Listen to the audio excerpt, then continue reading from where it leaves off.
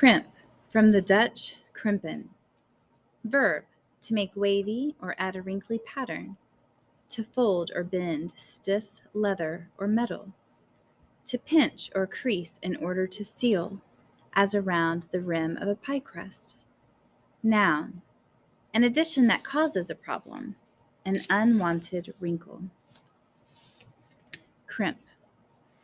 Mrs. Happity hurried the Pearl family into her office, clucking and now-nowing down a long hallway, and left them there with a box of tissues. "We all need a few minutes of privacy sometimes," she said, and gently shut the door. Sums and early stories spilled together, blurring and bending all of their hold-fasts and hopeful words. Juby had fallen asleep on Sum's shoulder, so they could talk freely. "You first," Sum began. She hated Early's lunchroom story. "I'm so sorry this has happened to you, baby. Dash would feel terrible, too. One day, it'll be a tale to tell." And Early sure hated Sum's story. When Sum and Juby arrived at the police station that morning, they were shown into a room with 3 officers, 2 of them detectives. Sum was told immediately that there was a warrant out for Dash's arrest, and the FBI was now involved. "Thanks for coming in. You saved us a trip," one of the men said, his face twisting into an unfunny smile. "What?" Sum had wailed. "You're smiling at me? What kind of nightmare is this? I thought I was coming to you folks for help." Sum then told Early the bad news. First, Mr. Pincer had told the detectives that no one by the name of Al worked on the 6th floor at Harold Washington, and that there was no bookseller, international or not, by the name of Lehman Scrub. He didn't exist. Second, the supervisor asked why anyone honest at the Chicago Public Library would ever be involved with selling books that valuable on the side or having them shipped to his home in the process. "Whoa," Early whispered. Sum went on. "And that's when I started to see red. I said, and what if my husband didn't realize that this book business was illegal? If it even was? What if he trusted this person, Al, who, believe me, does exist? Or what if Al is a made-up name for a library page at History and Social Sciences, for someone who's been breaking the law, but wanted my husband to take the blame, for someone who's still there?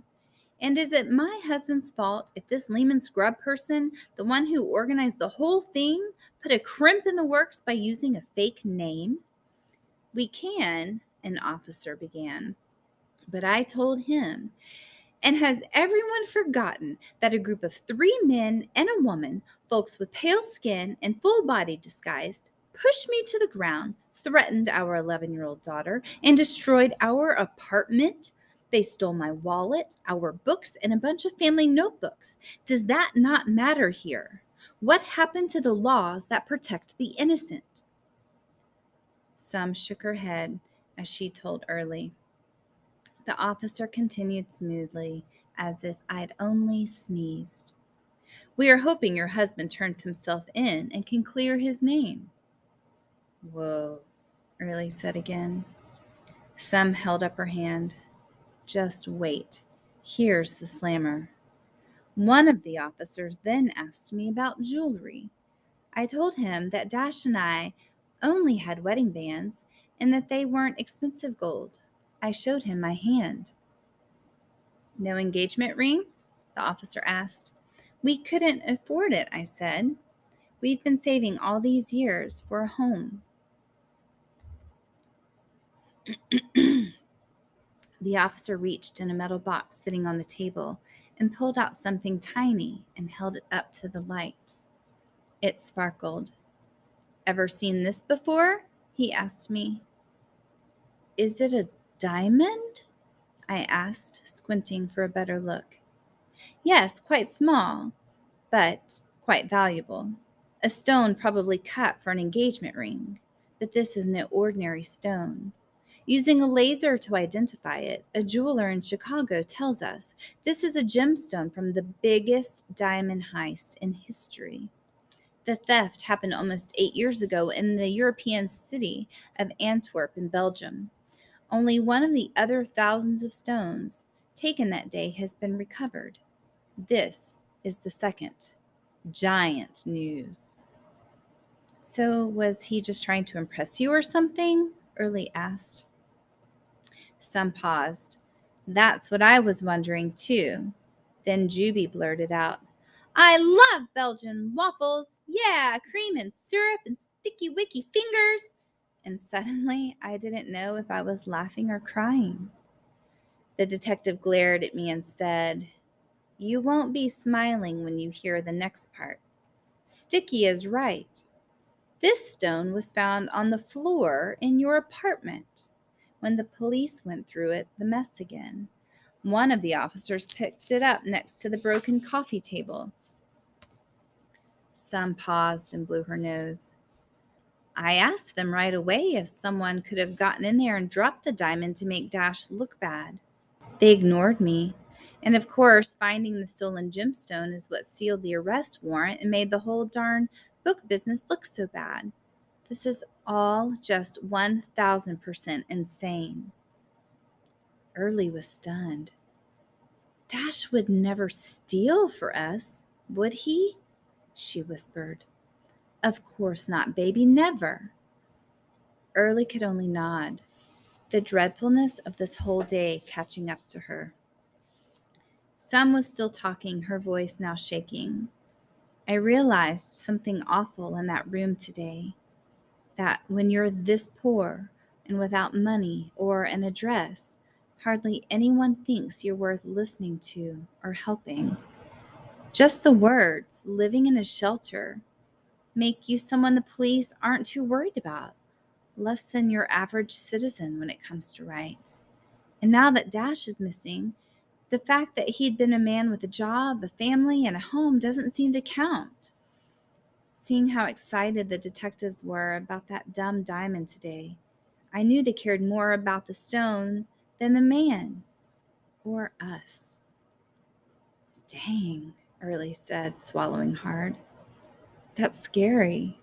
Her voice wobbled. Dash is going to be okay, right, Sam? Of course, baby, Sam said softly. Then she shook her head and sat up straighter, as if to pull them all together. Juby, now awake, said, Pow, pow, let's get those guys. Oh, Lord, don't talk like that, Sam said. Seriously, son, you're hearing an awful lot these days, and you need to stay quiet and polite in all of this. No gun talk. Don't want to make extra trouble for Dash. Sam reached for her children's hand, so the three made a circle. She went on. And before Juby and I left today, one of the policemen told me that I shouldn't talk to anyone about the diamond. Not yet. So, you too, you know what that means. Zip the lip. Okay, Early said slowly. But why did they talk about it in front of Juby then? He's 4, Sam said. Zip the lip, Juby promised, nodding so hard and fast his teeth rattled. Pow! He added, popping a finger in his mouth. Understand, son? Not a word about what we heard today. I'll be good, Juby nodded. Hey, Early said. I was saving this for later, but I did think of one person who might help us. Remember Dash talking about Mr. Wave? Well, he's got a cell phone number. I asked a lady in the office at the school today to look him up at the Chicago Public Library directory. She's getting in touch to let him know that I'm Dash's daughter and to ask if I can call. Sam reached over and pulled Early's head against her body. Well, who knows? You never give up, do you? She said, and hugged her daughter so hard and long and hard that the zipper on her sweatshirt made a little print on Early's cheek. That evening, the 3 Pearls ate without talking, even Juby. After dinner, as happened every Thursday evening, the shelter showed a movie against one wall in the main room. Anyone who wanted to watch could sit at the tables in the eating area. It was Peter Pan, an old version. The audience was quiet, happy to watch Tinkerbell, the flying lesson, and later on, the pirates. The story of Peter, the spunky boy without a home, the lost boys. It seemed like everyone in the shelter had come downstairs. And that night, after the three pearls had gone to sleep and a rising moon slipped rosy between broken slats in the shelter blinds, Early had a bizarre dream. Crimp. Psst! Early! Wake up! Dash is leaning over her in the bunk, his fingers to his lips. She startles awake and reaches to hug him, a sob rising in her throat, but he steps back. Smiling, he says, I'm setting you and Sum and Juby free, out of reach. But how, Dash? Oh, I'm so glad you're home. That's the problem. I can't come home, not yet. We don't have one. Gotta figure that out. Have to research rhythms. Oh, but you know we will, Dash. You know one day we'll all head home like you always promised. You know we will. You can do it. You got everything you need. He takes another step back. Why can't you stay here with us, Dash? Please, you can't leave us again. As Dash melts into the snow, his finger to his lips, Early realizes the four of them are suddenly outside the shelter and standing in the street. She isn't cold. Turning her head with an effort, as if against pressure, she sees that Juby and Sum aren't really awake. They don't know where they are and can't see Dash. Dash is speaking. I'm going to show you how to fly. Raise your arms and you'll feel the strength come from a bright circle right in the center of your body. I'll see you at Home. Just say the O in the middle and up you go. Oh, oh. Suddenly, the three are up in the air, arms out in front, and Early can feel the lift, the hope in the wind. Somehow, she knows that Sum and Juby are with her and that she's doing what Dash wants her to do. The city below twinkles, hums, and grinds. Here, a car is honking. There, an ambulance speeds through a red light. As they fly, Early can see lights inside a few windows, a yellow curtain, a patch of stained glass, pigeons asleep on sills, people shuffling along a sidewalk. Heads are tucked against the cold. One figure pulls a cart. No place to go. Still moving, though, whispers an unfamiliar voice. Early wonders if she is overhearing strangers' thoughts. She knows they're heading home, as Dash said, and that the home they will land at will, oddly, have a brick red roof and a broken chimney. An ember of worry glows inside her as she flies. Worry that Dash won't make it. The moon shines huge and bright. Dash has told her what to do. But what did research rhythms mean? Research. Rhythms. Research. Rhythms. Early jolted awake, feeling Sum's hand on her shoulder. Did you see Dash? Early asked. We were flying. Early, baby, you were having a bad dream. Sum was up on one elbow, her voice groggy. No, a good one, and I know what to do, Early whispered. Sum said nothing but rubbed her daughter's back until her breathing leveled into sleep. Crimp. The moment Early's eyes opened in the morning, she wrote down her dream. First, she underlined research rhythms in black, counting the 15 letters. 1 + 5 = 6. But then what? As she washed her face, she ran the two words through her head, noticing the r sounds. She brushed her teeth, the syllables foaming along, and wondered if Dash also had sounds running through his head in a steady beat, an invisible rhythm that kept time with everyday life. She was pretty sure he did. Mrs. Happity walked them to school again, but without Aisha, who had a bad cold. Early missed walking next to her new friend. They might have talked about last night's amazing dream. Instead, Early said good morning to each of the people she passed on the street who were asking for money. She looked up at their cool oyster shell sky and smiled. She knew now what it felt like to fly. It was like you could be friends with the wind, which whistled in a silvery current along the side of your body. You could steer simply by rolling one way or another. She wondered if her dream was only from seeing Peter Pan.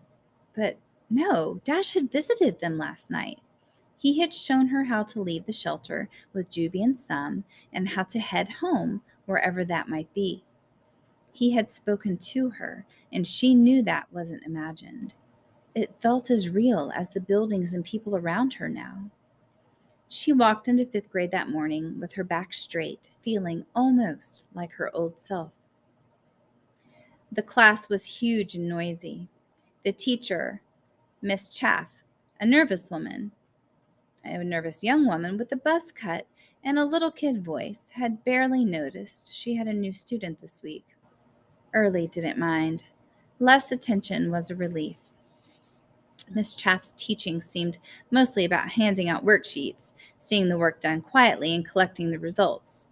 So far, they'd studied a list of spelling words that all began with dissatisfied, dismay, dismiss, dismantle, which caught Early's attention, as no other teacher she'd had ever selected words that way for a spelling lesson. Next came a map of the United States. Each state had to be labeled and spelled correctly. Early got Rhode Island, Arkansas, Massachusetts, and Tennessee wrong. At lunchtime, she made herself a sandwich, took it to the counter where you picked up forks and napkins, and slipped it into her backpack. Then she hurried back to the office. Miss B's in a meeting. Early's face fell. Did she leave any message for Early Pearl or phone number? The person at the front desk shook his head. Early sat down in the hallway and ate her lunch. She drank from the water fountain and went into the library. Pulling out one of the fresh homemade notebooks, she printed Word Book on the cover. First, she looked up research, which had a French root, the work of a spy. Early smiled as she planted the word. Next came rhythm, from Latin and Greek roots, any kind of movement with reoccurring strong and weak parts, an on-off beat as of sound and silence, a harmonious pattern.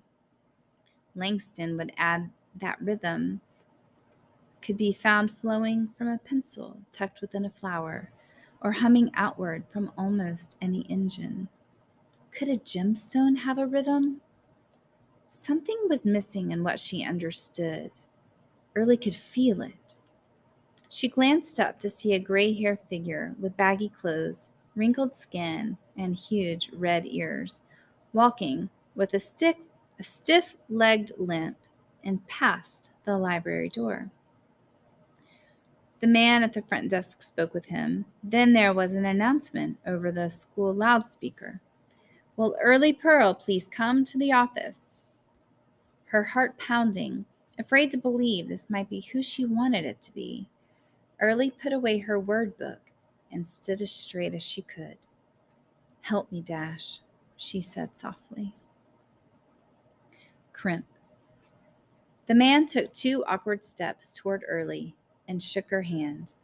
He was bony and pale, still cool from being outside, and she knew hers was sweaty. Well, hello, Early Pearl, he said, his voice a raspy whisper. Early forced herself to look up. The man was smiling and frowning at the same time. Something Early came to learn was a tactic. You couldn't help but focus on someone who seemed both mad and glad. Hello, hello, he growled, following that with a long, painful cough. Pardon, he gasped. Smoker's lungs. That's okay, Early smiled and blinked. Thanks, Mr. Wave. Thanks for finding me. Mind if we talk someplace? Mr. Wave asked the man behind the desk. I was her father's teacher, and her father was one superlative student. I got a call from a Mrs. B who works in your office, and I want to hear the news. Superlative, Early thought, as in Superman. Sure, no problem. How about in this meeting room here? It had a glass wall and a door that closed. Perfect, Mr. Wave and Early said in one voice, and this time Early got a relaxed smile from the older man, a smile that divided his face into parentheses of stubbly skin. His teeth, Early noticed, were brownish yellow. They sat. Early told. Mr. Wave crossed his arms on his chest and looked down while she talked, as if he knew that was easier for her than having a strange grown-up looking directly at her. Early filled him in on their family and all that had happened since that terrible day in January, minus the diamond news. She ended with the warrant out for Dash's arrest. There was a moment of silence. Early looked at her lap and then back up at Mr. Wave. Was he going to get up and leave? He uncrossed his arms and rubbed his eyes roughly with both palms, so hard that the skin took a moment to settle back into place. Pressing his hands flat on the table, he looked directly at Early. You are Dashiell's daughter, that's clear. Early nodded. He said that to me a lot. As she looked back at Mr. Wave, she noticed with a flash of fright that he had a dark mole on one eyelid, just as the man with the mask had. The man who had lifted her up and said scary things. That is a silly coincidence, she said to herself quickly. Silly. That means, Mr. Wave was saying, that you will understand what I have to tell you. Dreams matter, but they aren't always to be shared. Early was startled. He couldn't know about her dream last night. She nodded again. Now he was doing the mad glad expression. I mean, Mr. Wave rasped on, that your father may have shared more dreams than was wise at the library. It's a public place, a big place. Anyone can enter and anyone can listen. He is a brilliant young man, one with such a good mind that it must have been noticed, possibly for the wrong reasons. The question is, by whom? Suddenly, Mr. Wave was on his feet and pacing, taking uneven steps, first one way and then the other.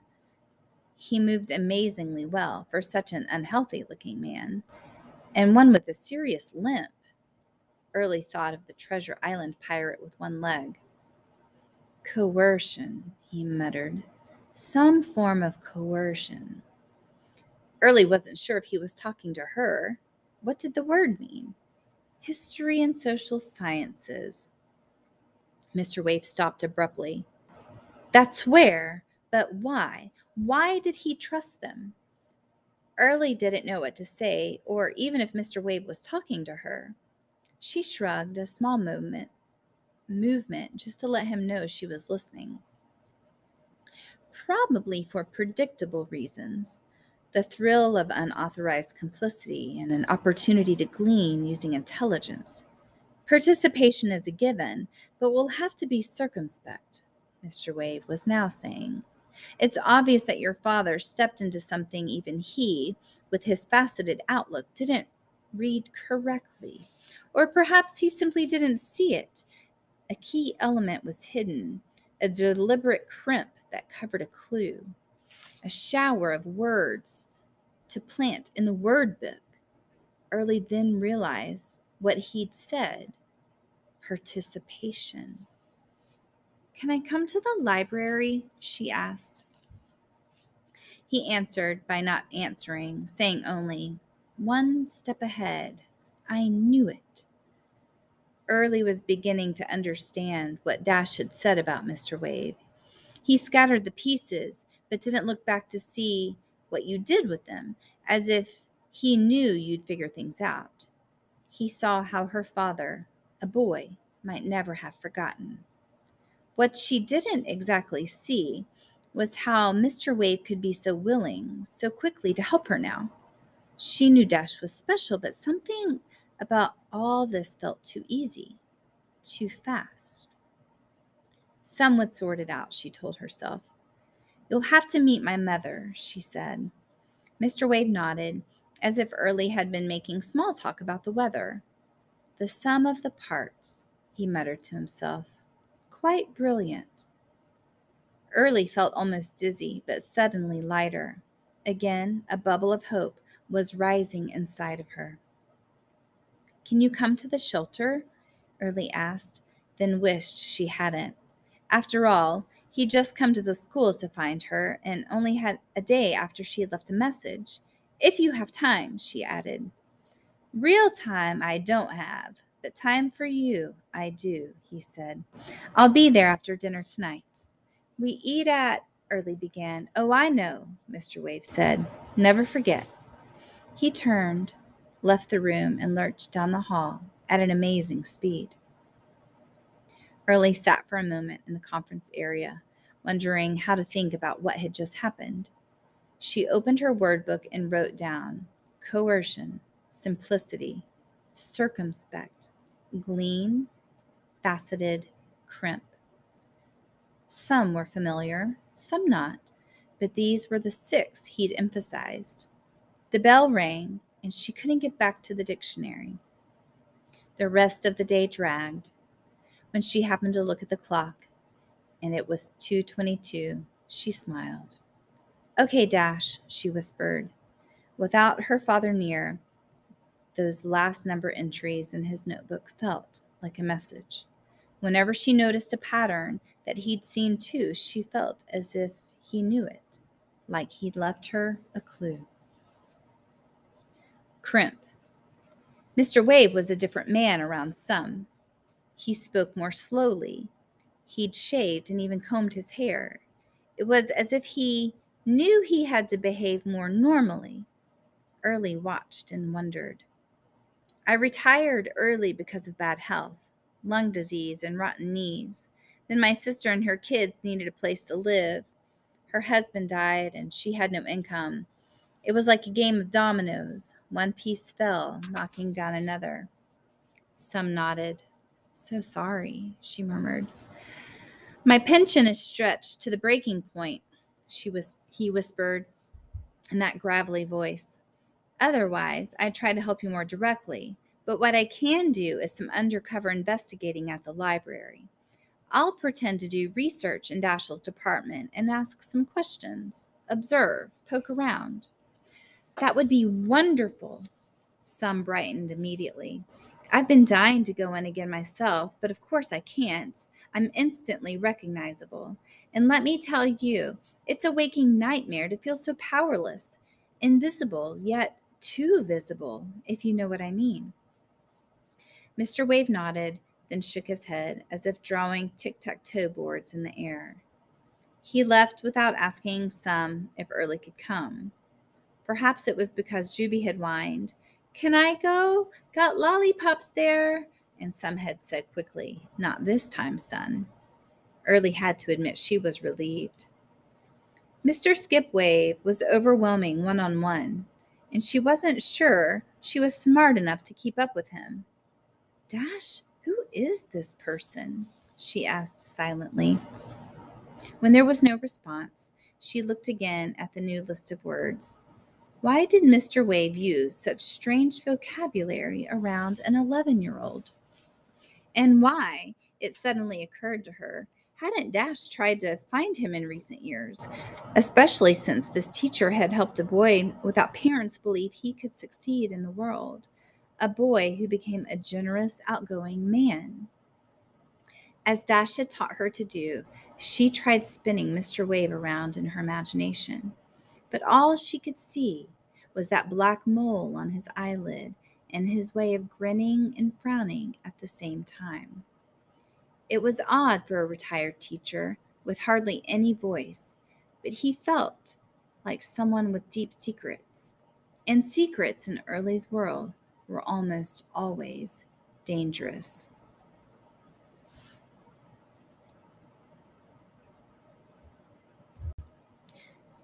Crimp. At lunchtime on Monday, Early was alone again. Gulping down a sandwich in the hall, she hurried back into the library. Aisha was still out sick. Making friends at this new school, after her experience, with Slippery Braid and the other girls in the cafeteria was no longer a part of the plan. She pulled out the word book and got to work on Mr. Wave's list of 6. The first 3, coercion, tough spelling, complicity, and circumspect, were about being forced to agree or being dominated, about working with someone else on something that wasn't right, about being cautious, thinking of consequences. Early didn't much like this pile of C words. It was too much of a wrong, right tangle. The second 3 were easier.